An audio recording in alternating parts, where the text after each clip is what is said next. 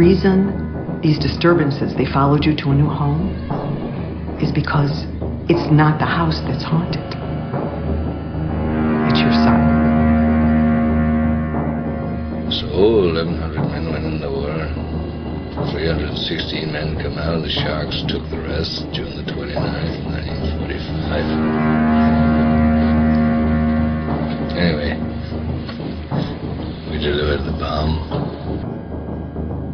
Never, ever, ever, under any circumstances, say, I'll be right back. Because you won't be back. Get another beer, you want one? Yeah, sure. I'll be right back! I have come here to chew bubblegum and kick ass. And I'm all out of bubblegum.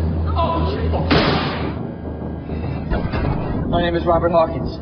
Approximately 7 hours ago, something attacked the city. You found this. If you're watching this, then you know more about it than I do. California, stay away from me. Stay away from me. I'll come in here. John Doe has the upper hand. And on that day, Ahab will go to his grave, but he'll rise again within the hour. He will rise and beckon. Then all save one shall follow. They're all gonna laugh at you. They're all gonna laugh at you. They're all gonna laugh at you. Hello, welcome once again to Dark Discussions, your place for the discussion of horror film, fiction, and all that's fantastic. I am one of your co-hosts, Philip, from the state of New Hampshire in the USA, and with me in the state of Michigan. This is Eric. Eric, how's it going? I'm well. Good. I almost stumbled there because the last two podcasts I did was just like waiting for you to finish. I was like, is he going Michigan? Is he going Michigan? Yeah. So because we had the She-Hulk one and the House of Dragon one, and I always introduce Mike first. Anyway, and speaking of Mike, in the state of New York. Hi, this is the aforementioned Mike. That is true. There was no suspense because I already gave your name away. Spoiled it. And in the Commonwealth of Virginia? Hey, this is Barrett. Barrett, how's it going? Good. Excellent. So, for folks who are new to the podcast, this is a Dark Discussions podcast, which does various genre films, so horror, sci-fi, fantasy, thrillers, techno-thrillers, mysteries, grindhouse, art house, midnight movies, cult films, drive-in theaters, art house, foreign films, and whatnot, and Goodfellas. And nope. Oh, I had to throw that in. No gangster movies. And we try to talk intelligently about a genre that deserves intelligence. So what else? Today we are recording September 8th, 2022, which is the date, it's the regular Thursdays that we record, and it is specifically given this date for Pam, one of our listeners who's always curious when we record these episodes because sometimes they are not released right away. So that's pretty much that. We do have an email, darkdiscussions@aol.com, and you can just go to www.darkdiscussions.com and you can press contact us on any menu at the top of any page, which will open up a email box, and you can fill in an email that way too. Just make sure to put in the subject something like Dark Discussions podcast or something, and then we'll know it's specifically. Or, hey, you stupid MFers, stop being wrong. Podcast. Yes. So let's see here. Speaking of Eric, what else can they find on www.darkdiscussions.com? They can find a link to our Patreon page. Patreon allows you to financially contribute to your online artists like podcasters. Producing the show is not free. We, and by we I mean Phil, have to pay for things like web servers and website hosting and so on and so forth, movie rentals, computer equipment, all that stuff. So if you'd like to help offset the cost of producing this show, that's how you can do it. You can go to patreon.com/darkdiscussions or click on the Patreon page on any page of darkdiscussions.com. Any and all contributions are greatly appreciated. Indeed. So thank you for any contributions and for the handful of people that do contribute, which is not too many, but anything is most certainly helpful. Well, what you're saying is if you want to be part of an exclusive club, you could donate to the Dark Discussions Patreon page. Here. There you go. Yep, very, very exclusive because it's not. Bill's got 2 kids to send to college, folks. Help them out. Well, it's really to pay for this website and all that, so we're not in the red. But either way, thank you for any participation. Every dollar you don't donate is a dollar you're stealing from Philip's children. I don't know about that, but either way, what do we got? A couple of things at the end. We'll maybe talk about what we've been watching, and maybe a little recap of Mystic meetup, the Dark Discussions Mystic meetup. We didn't really talk about that in any prior episode in the recap. So let's get. Oh, and speaking of old podcasts, that Pam is always curious when they are recorded. Tomorrow morning, which will be 9/9/2022, The Call, the Korean film episode, will be released, which is a year and a half. I was going to say, wasn't that the beginning of last year? Yeah, yep, exactly. And Abe's on it. Abe's talking with us. Shit. I don't think I did that one. Make an appearance. I don't think he did. Yeah. May he rest in peace. Yeah. No, I was talking to him the other day. He's he still gets the crappy hours, the night hours. Through a medium. Rest in peace. Yes. So we'll talk about any of that at the end. But I guess we can get into our topic tonight. And Erica, what are we going to discuss tonight? Tonight, we're going to be talking about a sequel currently in theaters as well as on Paramount Plus and VOD rental. Orphan, First Kill. What is he doing here? We found your daughter. She's alive. Be prepared for changes. We have a child therapist that she'll be working with. 4 years is a long time. What she needs right now is her family. Esther? Sweetheart, it's Mommy.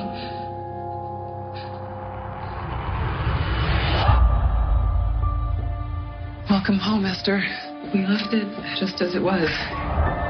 It's lovely to be back. I miss my family very much. Our goal here is helping Esther acclimate back into life within the family unit. Sorry. I think something's going on with Esther. Is there anything you want to tell me about your time away? How's that possible? 4 years ago, she was still drawing stick figures. Esther's behavior has been so erratic. Hello, Mommy. Thank you, Mommy. I know, Mommy. I did notice some inconsistencies. What are you getting at? To me, it felt like a performance.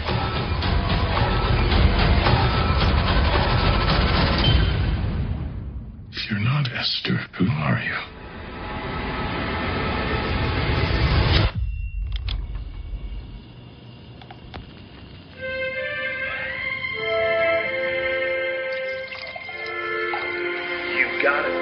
Mommy, I made it for you.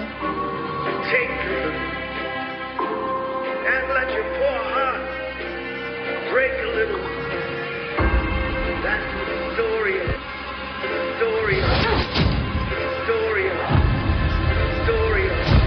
The mother protects her family.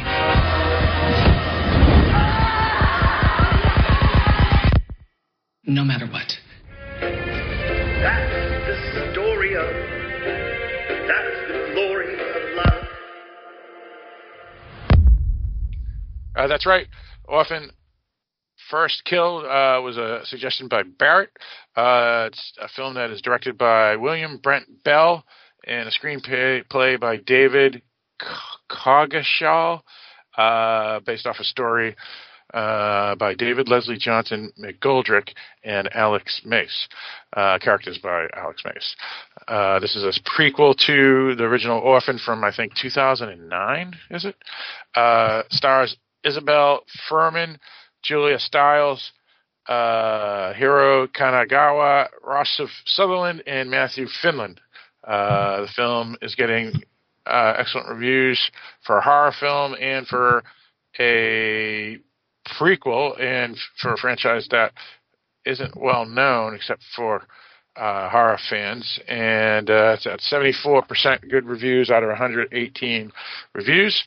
Critical consensus leaning into its ludicrous premise, Orphan First Kill is a sequel that holds its own, and for fans of campy horror may even represent an improvement on the original.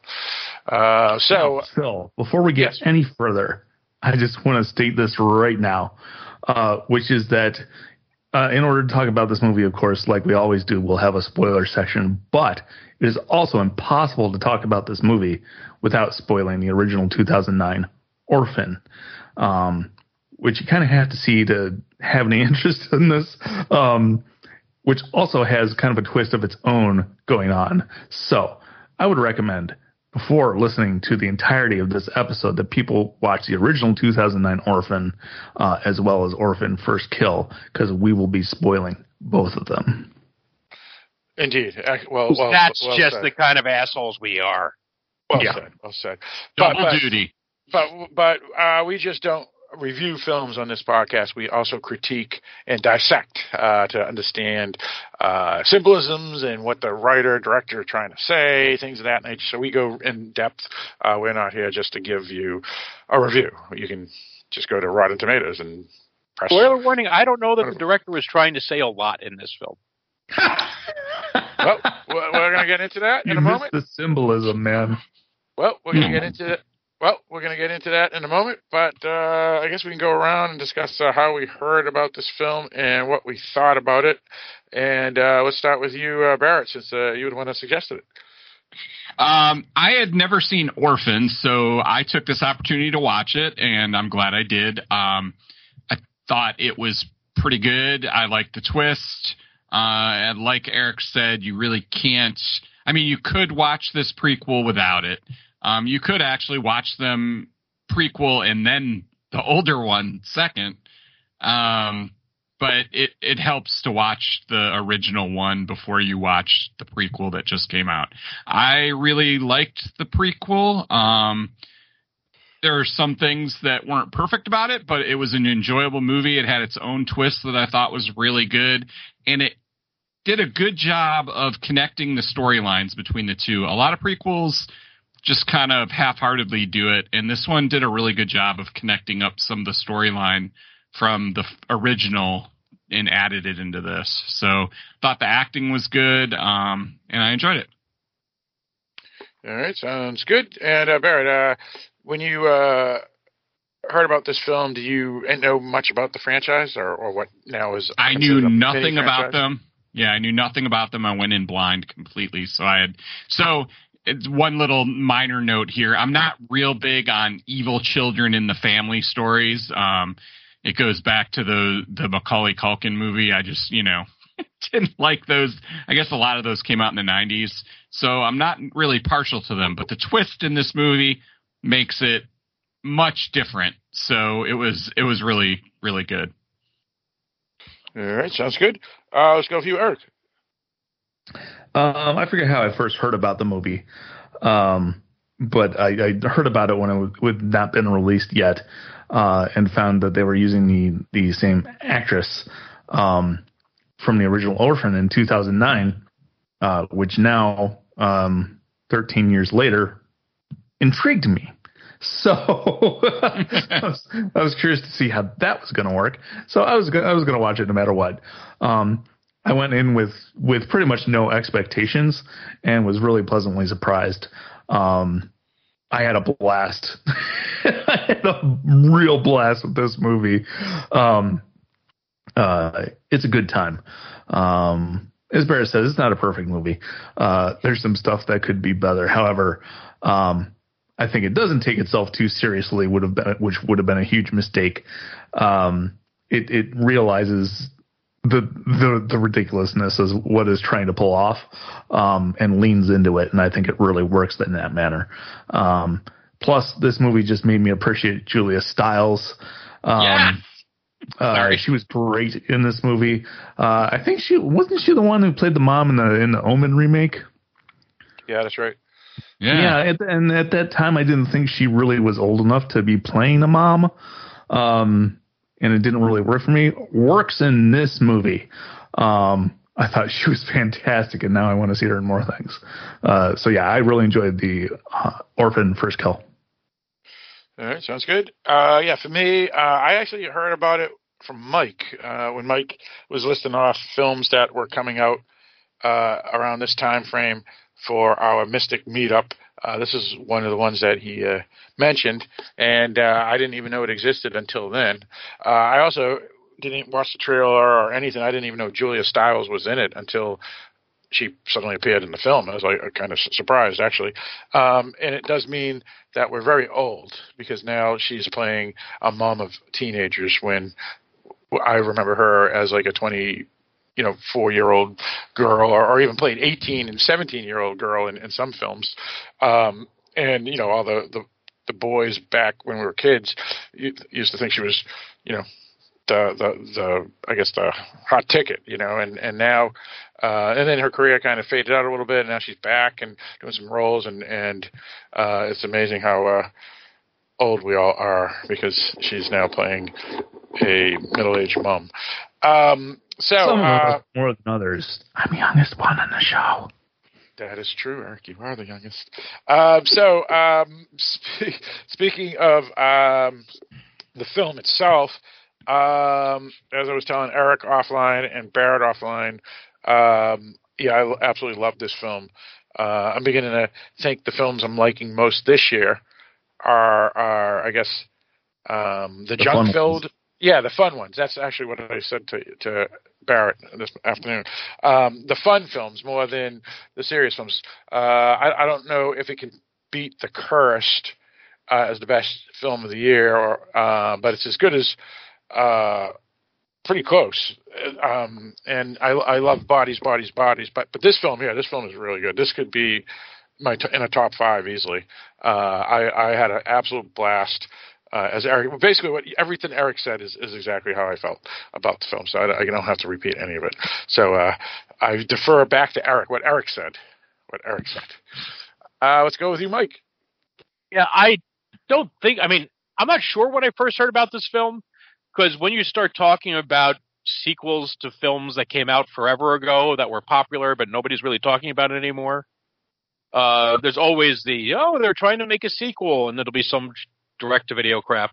I remember when we first started the Dark Discussions podcast, the sequel to Halloween was coming out next year. And eventually it did, like 9 years later. We got the next entry in the Halloween films. And so this probably is a thing that's been kicking around forever. So I was kind of surprised when I saw, no, it's actually coming to Paramount or Peacock or whatever it was, as a streaming service, and was going to be in theaters. I didn't think much of it because of that. Once it's like, okay, so it's streaming in the same day as theatrical release. Probably didn't have a lot of confidence in it. It's a sequel to a movie that's really old. I would say I then started hearing good buzz about it. I didn't find it as campy as I think other people have. I may just have a different understanding of camp than some people do. It's a fine film. It's a fun film. If I was going to nitpick it, I think maybe the actress is getting a little old to play the same character she was in the same way. But I think you go into this kind of throwing that out the window, right? I mean, right. It's who cares? It's that's that willing suspension of disbelief. This does have a twist that I didn't see coming. I don't know about the rest of you. It is not the same twist. And I do have to disagree a little bit with Barrett. So Barrett, what you call evil children movies, I just call movies with children. That's good. That's about it. But yeah, no, I think it's a decent film. It's a decent entry. There's a lot of other films I liked a lot more this year. But I think if somebody's looking for kind of a good old-fashioned slasher-ish film, something that's a throwback film, this kind of works for that too. I think you can have fun with it. All right, sounds good. So the film, as mentioned, is at theaters right now, but it's also on Paramount Plus, and it is will be available on VOD. So whenever people listen to this, even if it's a year later, it'll be somewhere. So you can go check it out. All right. So unless, of course, Peacock dies in the streaming wars. You mean Paramount Plus? Paramount Plus dies in the streaming wars. One of the ones. They're all the same. Yeah, they're all the same. They're all sweets. They're all sweets. So, Eric, do we have a wiki IMDb going on here? Wiki. After orchestrating a brilliant escape from an Estonian psychiatric facility, Esther travels to America by impersonating the missing daughter of a wealthy family. All right. So there you go. So it's the fall of the Soviet Union was in 1989. So Estonia was already independent when this takes place. So which was surprising because I swore. That's right. Yeah, they start in Estonia, and then she supposedly lands up in Moscow or something. I don't know. Yeah. Okay. So it makes sense. So what we'll do is, for folks who are new to the podcast or those who are one of our regulars, what we do here is we not only review, but we critique and dissect. So we talk about everything and anything related to this film. And as Eric noted before, since this one is very much linked to the original 2009 film Orphan, we'll obviously be spoiling that one as well, just because it's like Eric said, it's impossible not to talk about some of the backstory in this one without talking about the original. Orphan is people. She's people. Indeed. All right. So what we do at first is we talk about general things, and then we get into a spoiler section where we will throw out the spoiler alert and warn you. So I guess I'll start. I think I may have found my villain of the year.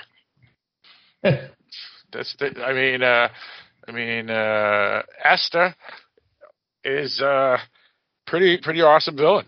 Yes. Even better villain in this one than the prior. It's interesting too, is because was 12 years old when she did The Orphan, and now she's 25, the actress. Well, and I was just reading about this. Actually, she was 12 when the movie was released. She was 10 when they were filming it. Oh, wow. Okay. But I think they used a lot of doubles because she's actually 5'3", which is 1 or 2 inches shorter than the average American female, which is what she is in real life, an American female. So when they do some shots where she's really short, to make her have... Oh, there was... Yeah. Yeah, there was absolutely visual trickery going on, Phil. You're right. And I thought it was that was actually one of the most intriguing parts of this movie to me. I really hope there's some behind the scenes on a disc, if there's a disc release.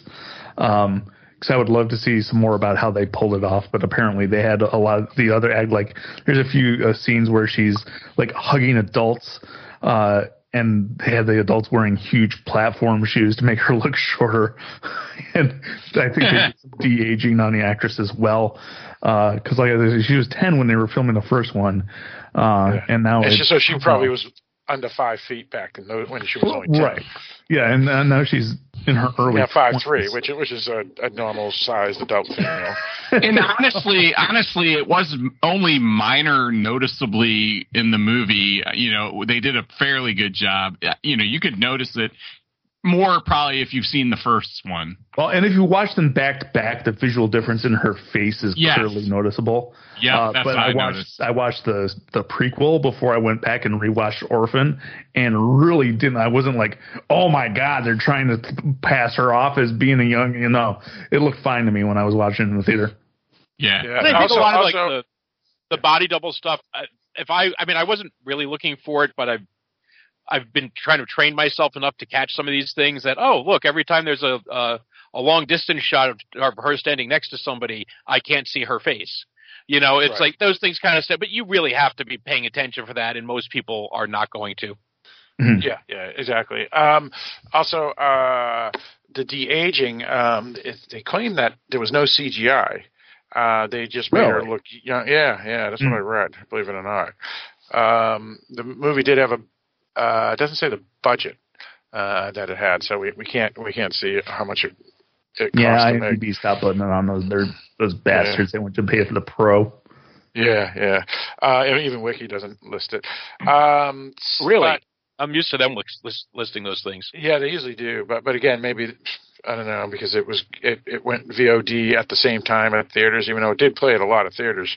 It was one of those films like HBO Max where they release it at both spots, and so they could hide it or something, or they decide not to release it. I don't know. I mean, my guess is it's probably under 50 million, probably like in the 20 to 30 million range. Yeah, that's my what I would guess. That's what I would guess too. Yeah, well, especially if those long distance shots they didn't, use the facial thing where they mass put, like they did for Cersei's or the Black Swan films where they just put Natalie Portman's and Hades' face on body doubles. So it worked out pretty well. And honestly, I didn't see the difference because I didn't rewatch the original Orphan. So she kind of still looked like the Orphan that I remember from. But like you said, Barrett and Eric, if you watch them back to back, maybe you can see the difference. In the original, she looks like a girl, and in this one, she looks like someone trying to look like a girl. but it works. Yep. Sure. Yep. But yeah, that's pretty cool that they used the same actress because they could have went elsewhere. And also, just let's say for the record that I'm pretty sure that Isabelle Fuhrman is a much better actress now than she was at 10 years old. Yeah, she actually was in the Hunger Games, the second Hunger Games, and she was really good in that. So, and then she was in that Cell, the Stephen King film Cell, that didn't get good reviews, but her acting was really good. So yeah, I've seen her in things since. And she was pretty damn good as a 10-year-old too, I'll tell you that. Yes. All right, so what else do people want to bring up about the film that's in general that's not spoilery? Anyone? I want to agree with Julia Stiles was awesome in this. I thought she did a fantastic job. And she was kind of the other as well. Oh, that's a spoiler. Oh, sorry. Yeah, you don't want Phil can cut it out. Yeah, I'll cut it out. Yeah, she was really good. She had a point in the film where she has to change perspectives, and she does really good doing that. And I would concur with Eric that I did forget that she was a pretty good actress because, again, she was really big about 20, 30 years ago, and then kind of disappeared and landed up in indie films and supporting roles. And then this one here shows that she's still a really good actress, better than we all thought. She hasn't been around as long as you think, Phil. Her first credit is in 2006. 2006, is it? All right, so 20. Yeah, all right. So she was born in 1981, so she's much younger than you. Yeah, okay. I didn't know that. I just remember all right. Is she in 10 Things I Hate About You? That came out in 99. No. Yeah, Julia Stiles? Yeah, she's she's in 10 Things I Hate About You. Well, how about that? I always thought she was the same age as me. Hey, fuck me. Yeah, I'm looking at the wrong she page. is. Sorry. Yeah, she started in 1996. Yeah. See, I knew. Sorry, I was looking at Isabelle Fuhrman's page. Oh, okay. Yeah. She was in. Her career started in 1996. Yeah, all right. So that makes more sense. Sorry about that. Yeah, that's all right. It's all good. But yeah, she was in a bunch of big films back there. But she was born in 1981. Yes, she was born in 81. Yes, that is true. Yeah. I remember Save the Last Dance was her big film back in the day. She was really good. Yeah, 10 Things I Hate About You was the first thing I ever saw her in. Gotcha. Or remember seeing her in. How's that? Sure. Yeah, because 2006 was when the Omen remake was, and she was in that. Mm-hmm. All right, so anything else anybody want to bring up that's non-spoilery? Well, I guess not. All right, so that'll be. Don't want to talk about the spoiler. Yeah, that was a quick non-spoilery. So we're going to throw up the spoiler now, and at this point, we're going to talk about everything and anything related to this film here, as well as the original 2009 film. We'll pull in some stuff about that, at least the backstory, when we talk about this film. So the spoiler alert is up. And you've been warned, and so now I guess we can talk about everything and anything. What do we want to talk about? I think the IMDb summed it up pretty well.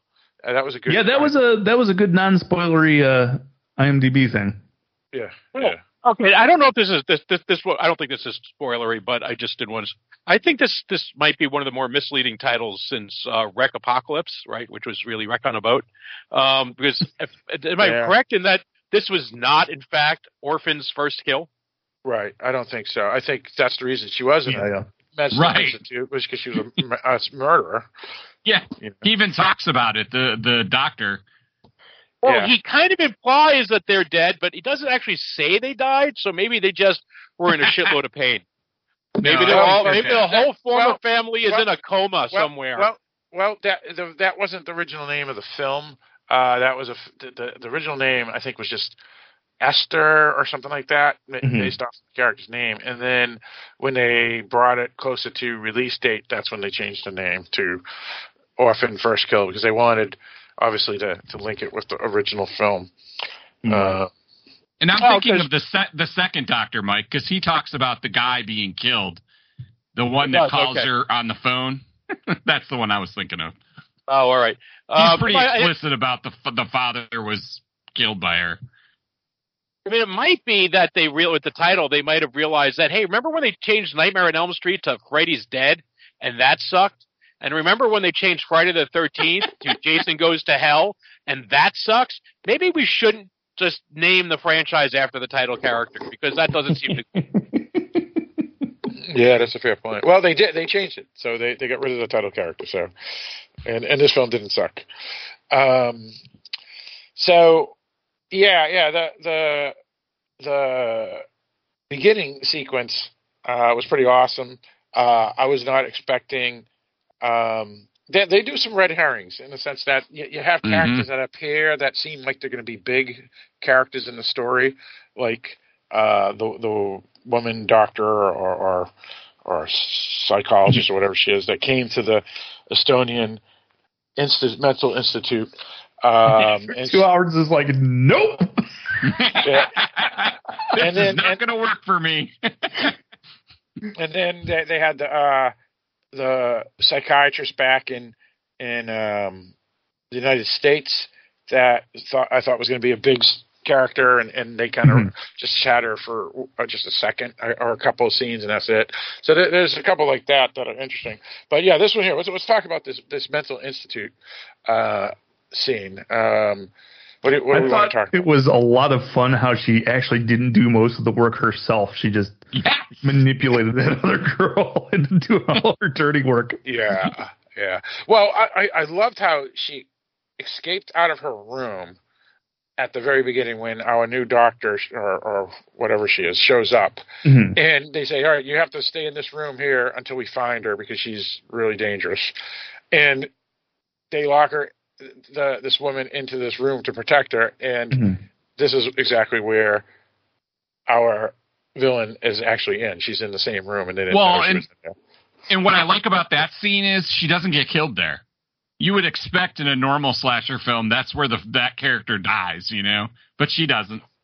Yeah, well, they keep the suspense, right, because of the pencil. Yeah, Lena, who's her name? That's her real name, not Esther. She has a pencil, and you think she's gonna use that as a nice weapon. Yeah. But yeah, I agree with you, Eric. I like how she knows, because she's obviously insane, like a sociopath, and has a anger. Drink, everybody. Yeah, right. And an anger but I think it's appropriate to say it in this movie. And an anger management problem. But that doesn't mean that she's the type of individual in a mental institution that are stereotypical for mental institutions, at least by movies. Oh, she's an evil mastermind. Yeah, that's exactly right. So she's smart. So she knows. She's a con artist, I think she gets called. Yeah, that's exactly right. The doctor, that's the Estonian doctor. Yeah. So she can, and I think that's another reason why she's more dangerous than anyone other patient there, is because she can manipulate all the other patients, and then she uses her sexuality to trick people, as we see, and that's how she originally escapes, and stuff. So yeah, she's a big manipulator, very intelligent, and most certainly very dangerous.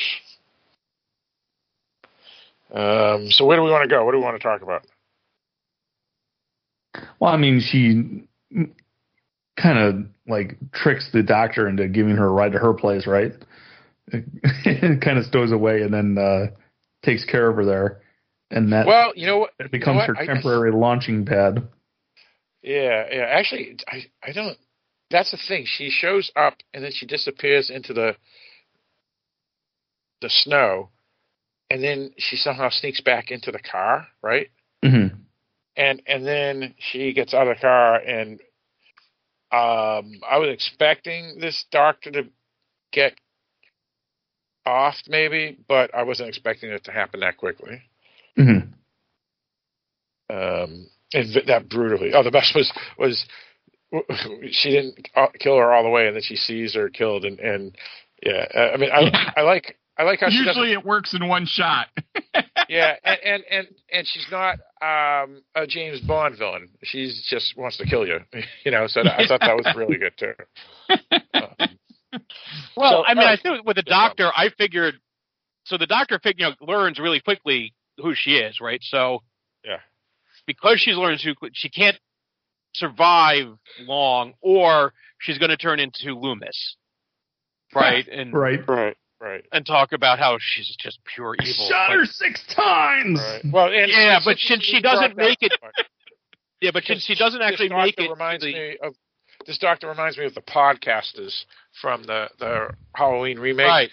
Yeah, because they see important character, but gets off pretty quick. But continue, Mike. Yeah, and the fact that she didn't make it to the next movie, I kind of figured she wasn't long for this world. That she was going to be the jailkeeper that has to be murdered in order for Orphan to escape. Yeah. Right. Yeah, that's true. And Eric, this is where this woman's apartment, this doctor's apartment, is where the orphan gets her backstory that we learn in the first film, right? Right. She basically goes on the internet looking for a missing child that looks like her, that she can impersonate, and finds one. And God, there's so many missing children. Yeah, she had a long list to choose from. Yep. Well, they don't do the milk cartons anymore, do they? So it's all on the internet. I don't think so. Yeah. Yeah, I haven't seen that recently, to be honest, which is probably a good thing. It was kind of sad. Whereas now, missing children are funny. I don't know about that. I was just poking fun. Well, they don't need the cartons because we now have the Amber Alerts that we all turn off. Well, is that good, Eric? Because I only heard Mike. I was just poking fun at the fact he used the past tense. That's all. Gotcha. And Mike, what did you say? They said they don't need the Amber Alerts now. They have the Amber Alerts now, so they don't need the milk cartons because we get those annoying messages on our phone that we ignore. Right. Yeah. Didn't I tell you I don't like kids? Can't I opt out? So how do we want to talk about this film? What do we want to discuss? Keep on asking that. Yeah, I'm trying to move it along because we're getting dry spells here for some reason, and I didn't think we would because this is a kind of interesting and also fun film, and I thought there would be a lot to talk about actually. Well, we're only in the first 15 minutes of the movie. Yeah. So basically, She impersonates a missing child, and through a series of weird events that go through Russia for some reason, she ends up being reunited with this family in the U.S. Who had their daughter go missing. Can I break in for a second here, Eric? Sure. Anybody else can talk at any time. I don't want to do this by myself, but Philip was forcing me to. This is probably my biggest quibble with the movie. I would think that they would do like a physical, like an actual physical. And that's where I think her story would break down. So that kind of, I just had to kind of ignore that because I didn't see that was realistic, that they didn't do some sort of not only psychological, but physical. Things in this movie that aren't realistic. Yeah. Go on, Mike. I was going to say, I had that same quibble with the first film, right, is that the first film, she breaks her arm, she gets it x-rayed, and she's supposed to be a 35-year-old adult, and the doctor doesn't notice, like, that, oh, look, the growth plates have fused. You know, that right, exactly. And anything like that would have been done, and there would have been a medical exam. There probably would have been a dental exam, so her false teeth would have been. So all that stuff would have happened if this was quote unquote in real life, right? If your daughter suddenly turned up after 4 years in Moscow, right? When she gets brought back over, there would have been a complete once over. You know, but no, that's okay. We'll just I think leave it. They would do it. I think they would probably do a DNA test nowadays. I don't know about in 2008 when this film took place. There's probably a good chance they would do that too. I mean, not in the normal course of things, but once they got their daughter back with an accent and piano playing skills, maybe. Now in this one, it actually makes sense or a little more sense because the mother has a reason to not want to have that stuff done. Whereas in the original movie, that wasn't necessarily a thing for them. Mm-hmm. Right. Well, they just met her and had this incredible bonding experience. Yeah. Right. But yeah, that was a couple of things that was interesting. The woman, Lena, Esther screws up a couple of times about the grandmother. She's showing a picture of the family's grandmother and says she wants to see her again. And she says, yeah, but don't you remember she died? And so that was a screw up. And she has a massive meltdown in the airplane bathroom because of her screw up. And then she screws up about the parrot at the doctor's office. How old is she supposed to be in this? So the girl that she's playing, she's pretending to be. How old is she? 12-ish. Yeah. Okay, so she disappears when she's 8, and she's supposed to remember the parrot that. I don't even know why she was when she was 8. That was weird too, because it's like, why would she know about the parrot in the first place? Because her trauma might cause her to forget all that stuff. So. Right. That didn't seem weird to me that she would forget some of those things. They were putting too much emphasis on that, I think, to support the rest of the story. Yeah, that brings us to the delicious reveal. Yes, exactly. Yeah. Basically, they're trying to throw suspense that she's going to get caught for us, the audience, to think she may get caught, I think. Right. So there's some looks from Julia Stiles every now and then.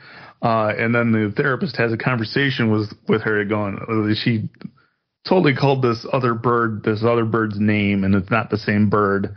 And so, like, it gets to the point where Julia Stiles pulls her aside and goes, look, I know you're a fake because my son killed my real daughter and I covered it up. So you need to get your shit together and start getting your facts straight.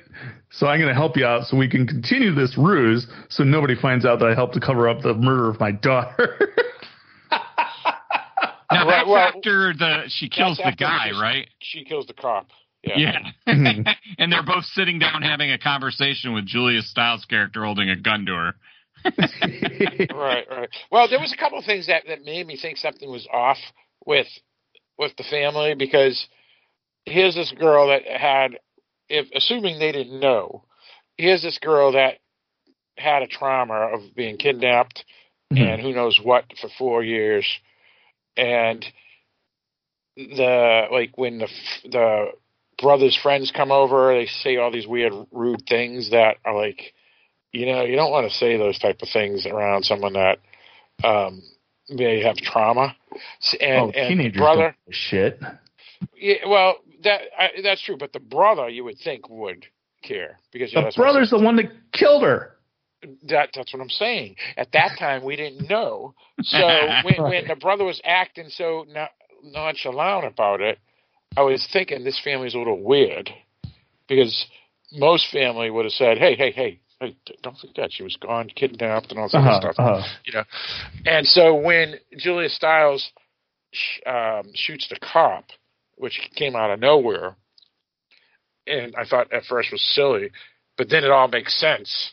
And then I was like, okay, I get it. And that's why they were acting weird earlier and nonchalant about the trauma. And only the father was acting like caring to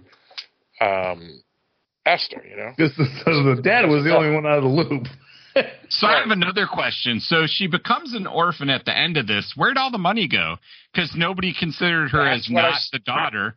That's what I said to Eric. I said the one problem with this film, in my opinion, was the end, when she goes to the orphanage and being the only survivor of the family. You would think she would have inherited all the millions, because they should have instead had it. There were a bunch middle of class problems family. at the end of this movie. They just clearly decided to wrap it up. Yeah. Yeah, right. Yeah. But yeah, I mean, if they wanted to rewrite the film so it fits better with the original, they would have made her middle class or lower middle class or working class or something. So when everybody dies at the end and she becomes an orphan, there isn't any inheritance, because I was wondering, where did all that inheritance go? Because, because they lived in a town right next to Greenwich, and I forget the name of the town. It begins with D. Arian. And and that's a hugely wealthy town, and they obviously had money based off the house. Right. Yeah. And and they assumed they believed she was the child. Well, and he was a painter, and she just went around getting money for charities, so they definitely had money.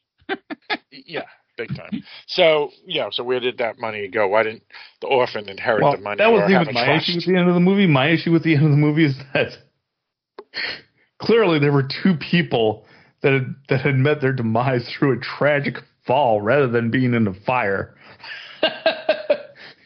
No investigation? That wasn't weird to anybody? Well, you know what? I can explain that. That they could have wrapped it up and made it better if you forgot, which you may have, Eric.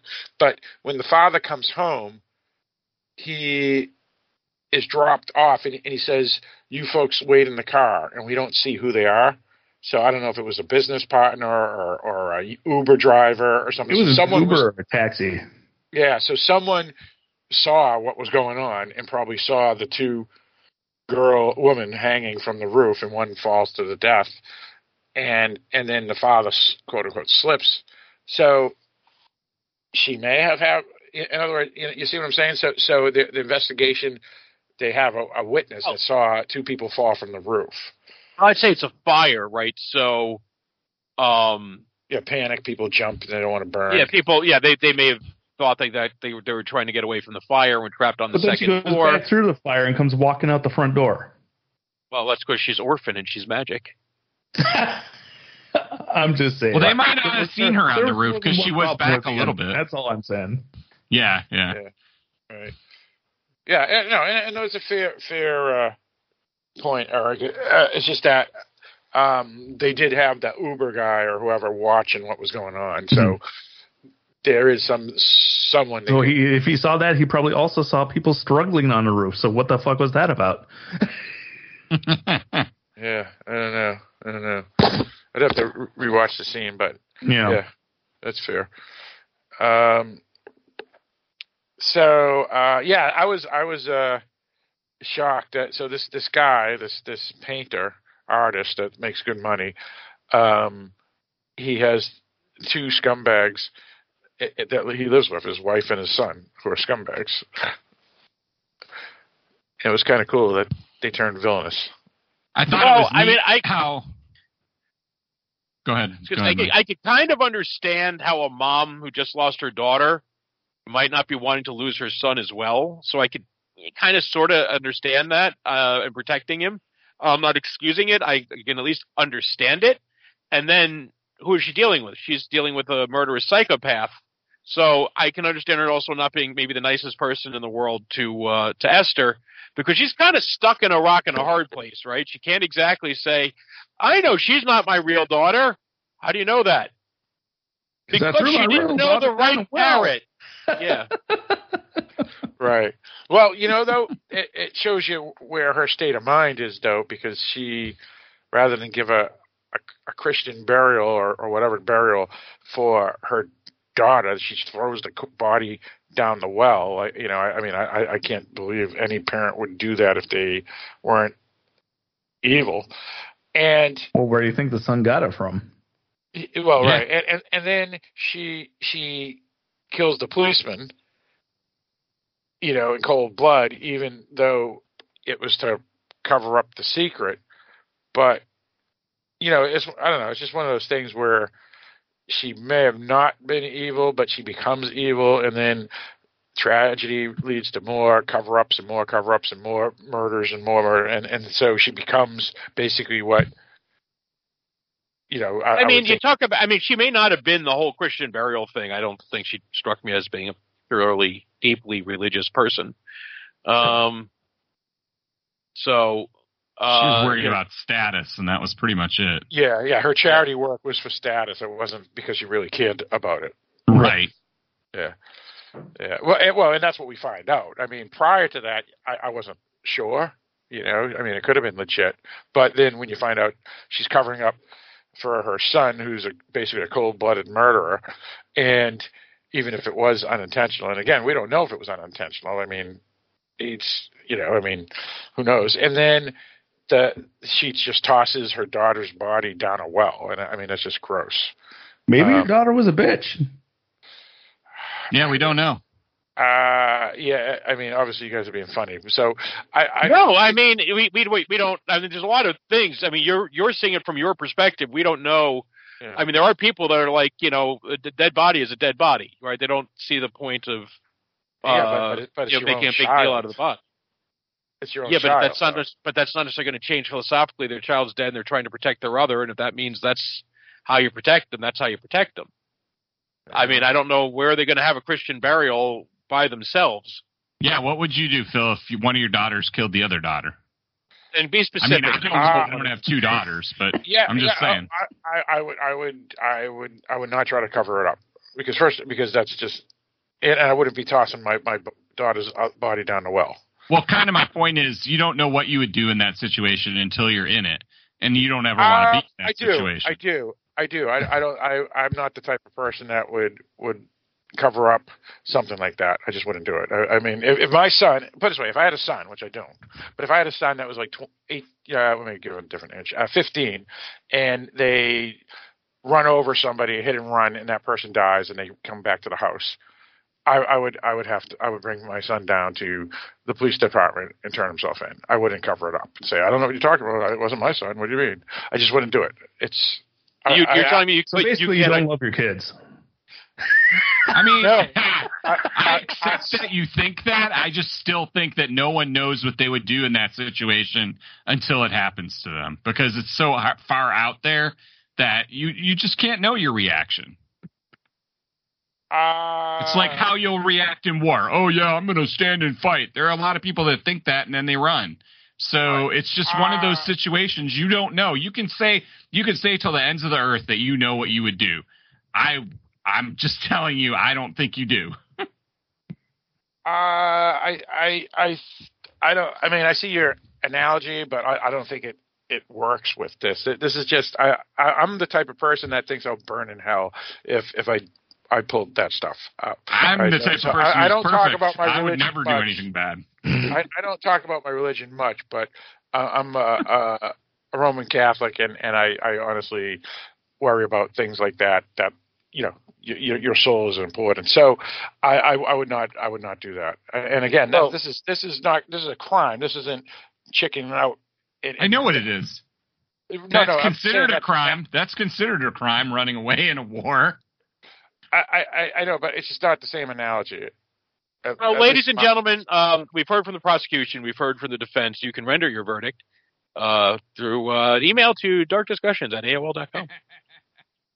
Oh yeah. I mean, Barrett's point is valid that no one knows, but I'm pretty sure 100% that I know what I would do. But you can't apply to your own personal values to characters in movies. Right, that's right. Yeah, because this woman here, Julia Stiles' character, we find out is kind of a shallow character, and like you said, Barrett, her charity work is really just for status, has nothing to do with really helping people.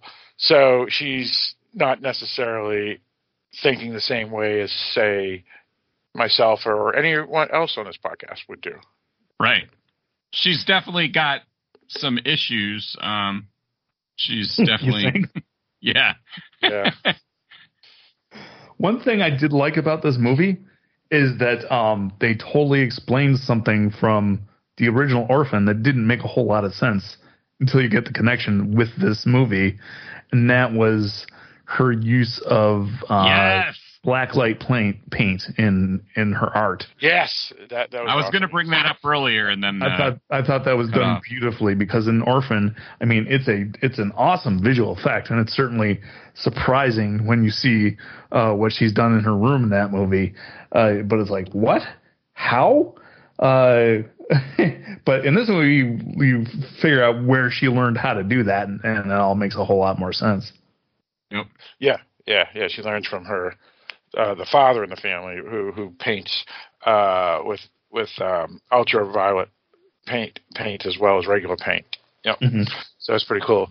Also the Julia Stiles character too. Her ease of cold-bloodedness to kill the police officer. It was like, holy shit. I was like, I couldn't believe it. I was like, I mean, at that point, I was like, oh my God, this movie is going off the rails big time.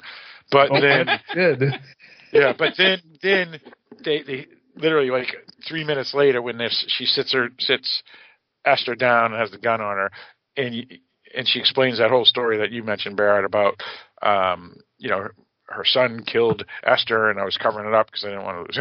It was like, okay, all right, now this is good. This is actually a good twist.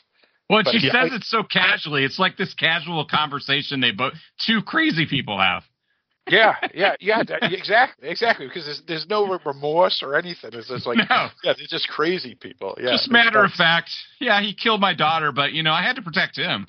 Yeah. Well, I kind of enjoyed. I wish there had been a little more of the team up between the two of them.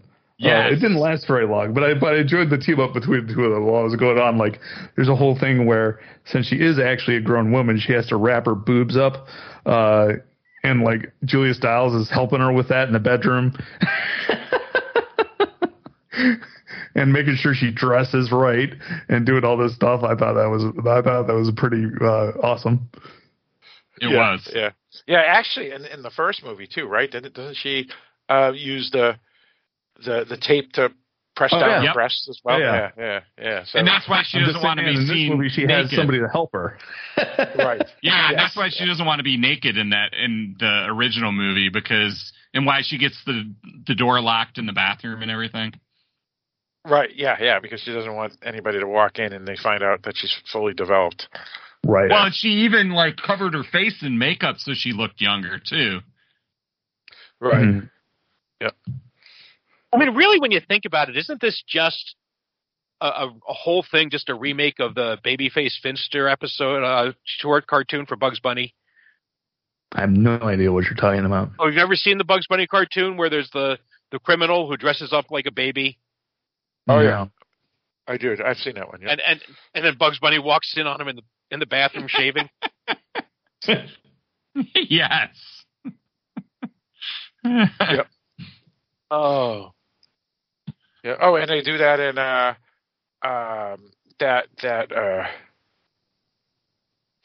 Pixar movie too. The one about the rabbit that goes to that Jason Bateman plays the fox, and the rabbit goes to Zootopia.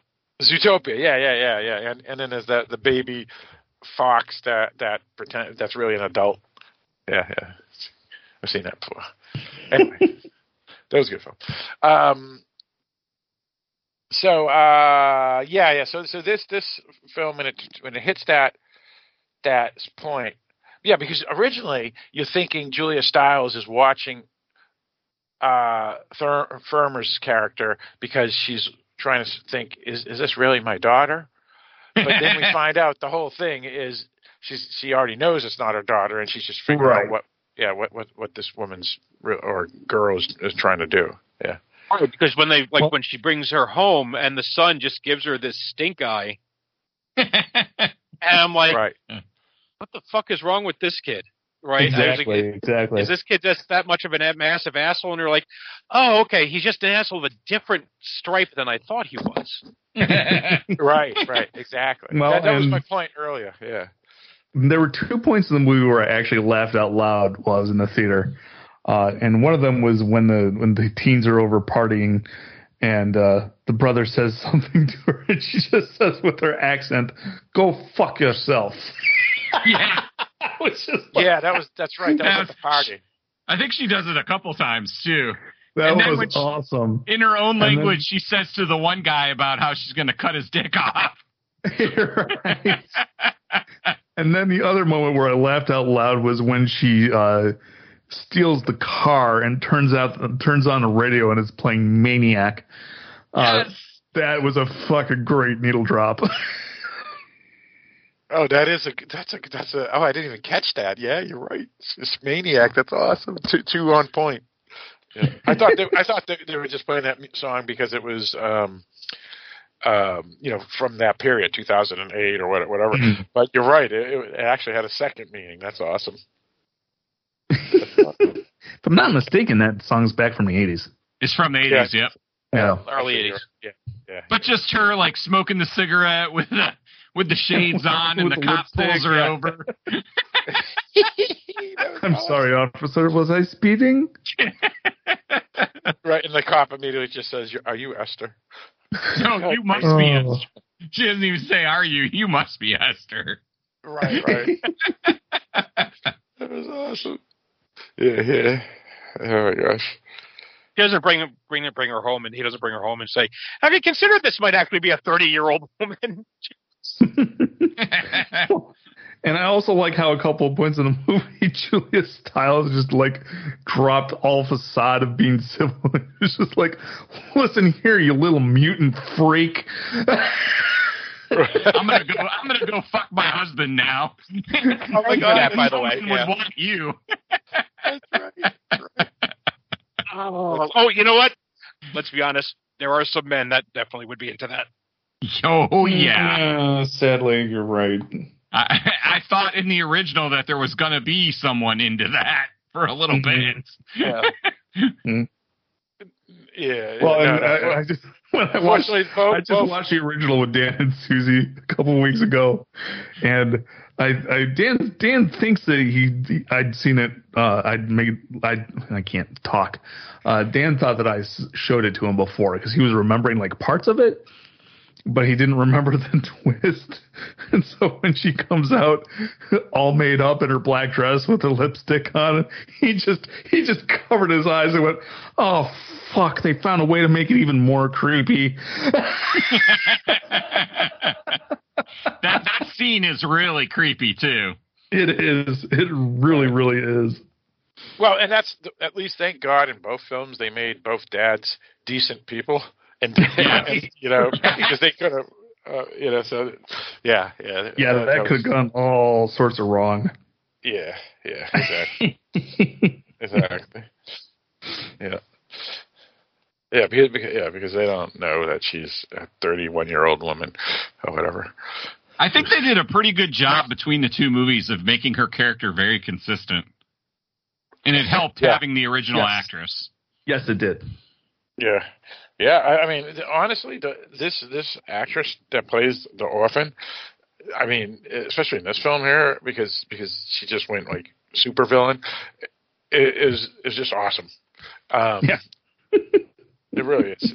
I mean, this is. I can really think that. I can't believe that this is not going to be the villain of the year when we do our list at the end of the year. Because she was just awesome. And the thing is, it's a completely different tone from the first movie too. It is. The first one is actually like I'd forgotten what a good horror movie Orphan is. When I rewatched it with Dan, I was like, there's some brutal stuff going on in there. And this one, there's also some brutal stuff, but there's a lot more humor in this movie than there was in the original, if any. Yeah, it's more of a thriller horror, psychological horror in the original, and this one's more of a thriller horror. Mm-hmm. Yeah, and it's like you said, Mike. I think you were the one that said it during your thoughts that this one was, and you didn't say this specifically, but I think this is what you were implying, that this is really true, midnight movie, over the top craziness type of film. And as you said, Eric, it's a fun film too. But go on, Mike. It's a fun film. I wouldn't say it's. Like I said, to me, it's not campy. To me, campy is a lot of like what you got in the '60s. Batman is the example of the TV series of camp, but a lot of John Waters, like Kathleen Turner and Serial Mom sing "Pussy Willow." That's just really over the top, laugh out loud, campy.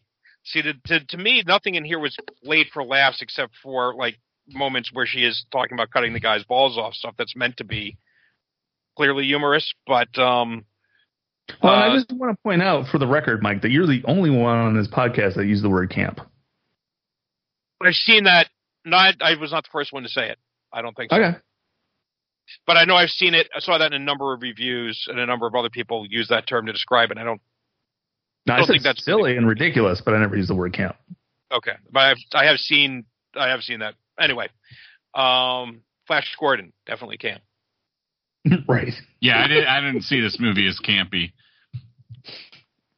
So yeah, my expectation was a little weirdly. Oh yeah, it's not camp. Yeah, but it's definitely midnight movie. And midnight movie doesn't necessarily mean camp. I mean, it can be camp, midnight movie, but this is like the first one was more of like a drama and psychological thriller, like you said, Barrett. Well, this one here is more of a just a B movie intentionally, like Bodies was. Yeah, I love the cat and mouse that's played throughout here when they're trying to kill each other. Mouse meant intentionally. As it ramps up. And I'm surprised that Phil hasn't mentioned something from this movie as a big problem for him. Oh. I mean, there's no dogs that died. Phil, how did she do that without 10 years of training? Crossbow. Yeah, that's a fair point. Well, she was pretty close. It was only literally. That was a huge problem with Hush, right? Is it's a bad movie because she used a crossbow? No. Well, this crossbow is pretty well made, easy to use crossbow. First of all, it was asparagus, and in that movie, the crossbow, she shot him. Did not shoot him with asparagus. Away.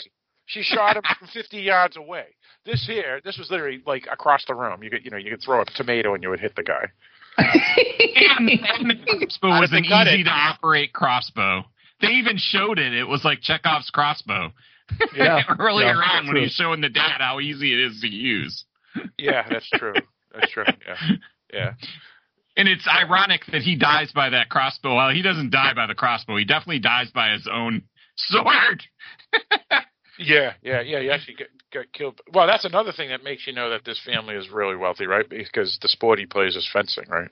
Fencing, right? Yeah. I did like the fact that they give the brother a chance to say, "Oh shit," before he got shot with a crossbow. He knows he's dead. He's screwed. Yeah. Well, and that's the thing. I don't know, what was it? They screw up because she does something to Julia Stiles, and then she punches him in the balls or something, and she escapes because she was all but dead. Yeah, she kicked him in the balls. Yep. Yeah. But Julia Stiles, she did something already too, where she stumbled back or something. But yeah, and then he. Well, and they answer the phone. It's like, come on. You're in the middle of murdering someone. You don't have time to be answering the phone. Well, wasn't it dad, so she kind of had to. Yeah. But she could have just said, "Oh, the phone was in another room" or something. Right. Yeah. But that was the downfall of the son. But well, and she can take a beating too because she fell down a flight of stairs and gets up. Right. Yeah. Because I mean, we've seen movies where people falling down the stairs and they break their neck or something. But here, she's okay. Yeah. I will say I was not expecting the head pop when Julia Stiles fell from the roof. Oh, that was unbelievable. Yeah. When she hits at the bottom? I actually made a noise when that happened because I was not expecting it. Yeah, it's like one of those fancy cobblestone driveways, and at the edge of the cobblestone driveway are like these curbs, and her head smacks right on the curb, and then you see the blood splatter. It was like, oh! It was pretty gnarly. Yeah. Well, the best part is if you've seen the original, you know that this family has to die. So even though you know that, you're still surprised how they die. Well, you know that the house burns down too. Yeah. When you hear the story, you don't think for a moment that the family she murdered was trying to, had figured her out and were milking her because she, to keep the secret of the fact that the son had murdered their daughter. Right. There's all sorts of things that we could not have predicted. For a prequel, this had a bunch of surprises. Yeah, which is unusual, I think. It's probably one of the best prequels I've seen to anything. Usually, when you get a prequel, everything's ordained, and so there's no surprises. But this one definitely had it. Yeah, well, some critics say it's as good as the first too, and it's pretty awesome. It's a different film. I enjoy them both immensely. I think the tone of the two movies is completely different. Completely different, yeah. You want to say something, Mike? I still, prefer the original, though I haven't seen it since I think we reviewed it. But yeah, we're getting in the territory now where it's not unusual to see a halfway decent sequel. And another one example was Ouija: Origin of Evil, which was a really good sequel to a really shitty film. Yeah, I agree with that too. Yeah. To a really shitty film, and that's another kind of go-to. But yeah, it's not unusual anymore, thankfully. Mm-hmm. Yeah. Because I think a lot of it used to be that studios would just say, because up to a point, it used to be whatever your movie made, your sequel would make like 60%, so they would just keep cutting the budget. You look at the Planet of the Apes series, for example. You can see the star apes always had good makeup, but the background apes started looking shittier and shittier and shittier as you went along. fewer and fewer of them, and the budget. Yeah. And I think they realized, oh no, if we actually put money into, we can keep making these things for years and keep people coming back. Right. And I think that helps. Yeah, and this one most certainly. Even though it did get the Paramount Plus drop as well, this is a real film. This isn't just a cash-in, sequel. Throw it out at the old Blockbuster. So the 18-year-old kid with his girlfriend that comes in and says, "Oh, another Hellraiser film. Let's check this one out." And everybody knows it's trash, right? Or another Halloween or whatever, and everybody knows it's garbage. But it doesn't matter to the 18-year-old and his girlfriend because they just want to, have a blast watching something stupid, and that may give them a jump. Mm-hmm. This is a real film. This and like you said, Mike, these films now, some of these films that are prequels or sequels are real films. They're not just those, what's snag an 18-year-old and his girlfriend to watch, for a couple of bucks, Well, and unfortunately, this is probably the end of the road for this series because you can't really, the first movie ended pretty definitively. It did. That broken neck. And you want to go like the Jason route, orphan coming back from the bottom of the lake with a broken neck. Right. Well, I don't really think they could do any more sequels to this.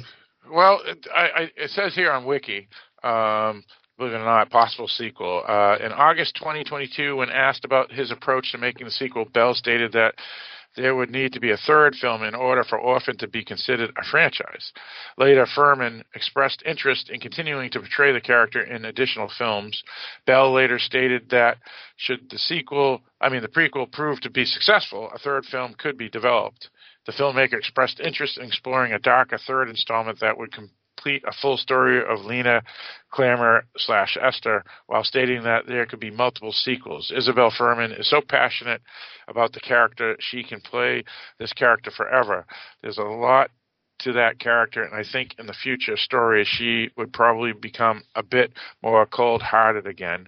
Fuhrman confirmed that discussions for a third film among the creatives in studio are ongoing, stating that there would not be another 13 years this time around before a sequel is developed. No, that scares me. Because it could be a prequel to the prequel, because there's a lot of years before the prequel. Right. And after the teenage years. If she's 31 years old in the prequel, they could, make a film where she's 25, I guess. How far can they take that? How did she land up in the mental institution? If the actress is going to be like 45 years old and playing Esther when she's 5. That's what I'm saying, Mike. That's what I'm saying. Yes. I think it's perfect where it is. I hope they don't do another one, but that's just me. Yeah, because I think this ends kind of leading into the next one, so I don't think there's room between this and the first film to squeeze one in. So the only other place to squeeze one out, Gordon, is how she landed up in the mental institute. Is right. Is that, which I don't know what they call it, or negative first kill. And then kill 0. or they pull an Annie Wilkes and they have a thing where she didn't actually get her neck broken and jumped out of the cockadoodie car at the last second. Gotcha. Yeah. See, that's what I'm afraid of. That would make me mad. Yeah. Well, yeah, it just depends. And yeah, you're right. But how many times they definitively killed off like Freddy and Jason, and like, oh wait, never mind. That definitive thing that was going to kill him for sure. Nope, we changed our mind. That doesn't mean it makes sense. Well, it doesn't have to make sense. But if you can get something that's fun that follows it, would I forgive it? Yeah, probably. No, we'll see. I think they should walk away from this as success. I don't think it would be the wrong thing. Right. But, it seems like they want to make another one. They're enjoying doing it, so. Money. Yeah, exactly. It's like anytime you see these actors, like, oh, I would keep doing this role forever. Have you had any other jobs since then? Not a lot, no. It's like, well, now I know. Right. Now we know. Well, why. yeah. This is huge for Fuhrman because she's only been supporting roles pretty much her whole career, besides the original Orphan, and this one she was the center piece, and so I could understand why she would because she becomes a star or a mini star or a minor star, and then worst case is then she can start going to convention circuits, but best case is it lets her jump to another role, a role that isn't related to the Orphan. So I can see why. She hasn't had trouble getting work. She's got an extensive IMDb. Right. That's what I didn't say that. I said she's been a supporting actress in almost all those films. This film here, she's the lead, and that's huge for any actress, So this is the type of role that could get her. What I meant to say, Eric, this is the type of role that could get her leads in other films that are not the character of the Orphan. True. Yeah, that's what I meant to say. So thank you for clarifying. But yeah, you're absolutely right. She's had plenty of good supporting roles everywhere. So yeah, because after the Orphan, that even though she was only 10, and when she filmed it, it seemed like a film that could have made her jump her career and be leading elsewhere. But again, I forgot that she was 10. And now she's a 25-year-old woman, and she showed that she can really act. Mm-hmm. Because Ken could lead you down like Haley Joel Osment, who's next thing you know is playing a podcaster in a Kevin Smith movie. There you go. Yep. That's right. So far, I think Isabelle's career has been much more successful. Yeah. Well, this woman here. 2 credits in 2010. She had 3 credits in 2011. She had 2 more in 12. She had 3 more in 13. 2 more in 14. 2 in 1, 2, 3, 4, 5, 6 credits in 2016. 3 and 4, 5 in 2018. Yes. Anyway, okay. Out of curiosity, how many of them were Sharknado type films? Well, no, there were probably a lot of them. As far as I could tell. A lot of them were probably indie films. There's no doubt. Television series that she was on 9 episodes for. She has something different than that guy, though. That kid grew up to be a chunky guy that's not a sex symbol. Well, she grew up to be fairly normal looking. I don't know what that has to do with anything. Well, a lot of child stars, when they grow up, they lose the cuteness is the reason they're brought in, and then when they grow up, they're not cute anymore, and their careers are over.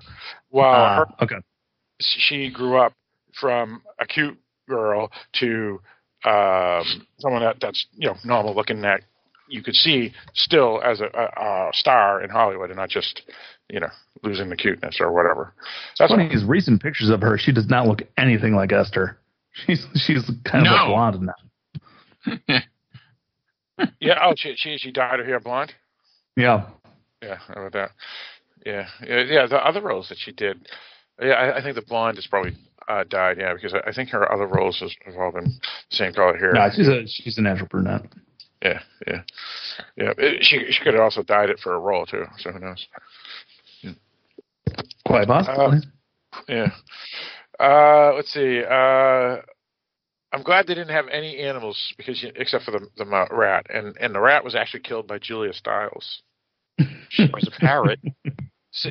Well, that's true. But this character here isn't as bad as we think, because she was not a murderer to animals. She actually was going to let the rat survive. She liked the rat. So she's yeah, and she didn't technically kill it herself. She just gave it the food that was going to be fed to her, and it was just too much for it. There's the name of our prequel. Orphan, the Pied Piper. But that's the thing. She didn't. When she came back into the room, she honestly didn't think the rat was going to be dead. So I don't think she knew that the food was poisoned. No, well, it wasn't poisoned. It was just going to put her to sleep. It wasn't going to kill her. It was going to put her to sleep. She just wanted her to sleep. Yeah, which is kind of weird, because in the wiki it talks about poison to kill her. So I that's what I got out of it, was what you said, Barrett. And yeah, I thought it was odd that in the wiki it said that she was trying to be poisoned by Julia Stiles' character. But either way, she didn't even know there was anything illicit in the food when she gave it to the rat. She was just feeding the rat because she likes the rat. Right. Yeah, exactly. And then so she's not a bad person, really. She the only person she killed was people. Actually, you're completely wrong, Phil. She is a bad person. Really? She's just as bad as the people that were trying to get her. Yeah, but it's just people. It's just people. It's just people. Yeah. It's not like she killed animals. They're not real, right?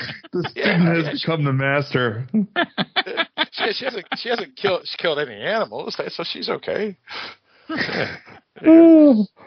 Anyway. Let's see. Anything else anybody wanted to bring up related to this film here, or the character and the backstory and such? I think I'm good.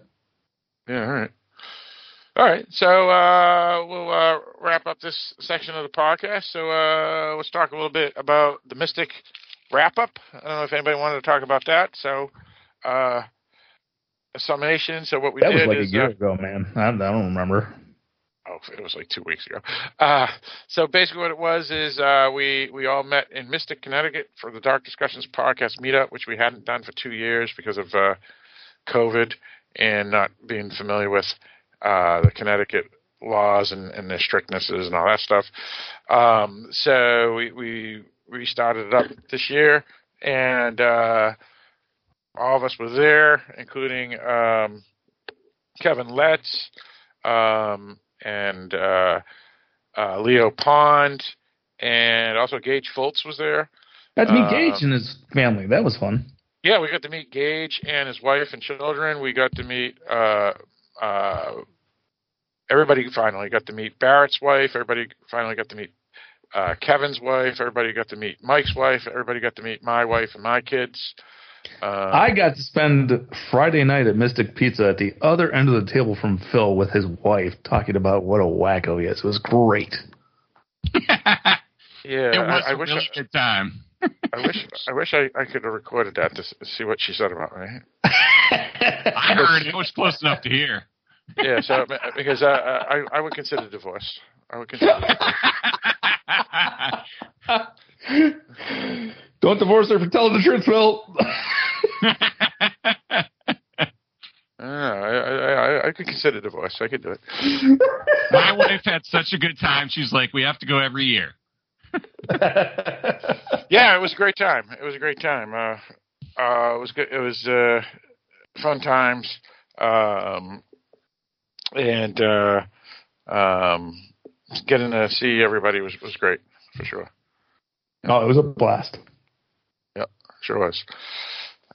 So anybody who else wants to join us next year, we'll most likely do it again next year, probably around the same time frame, August, September time frame, or could even do it in July.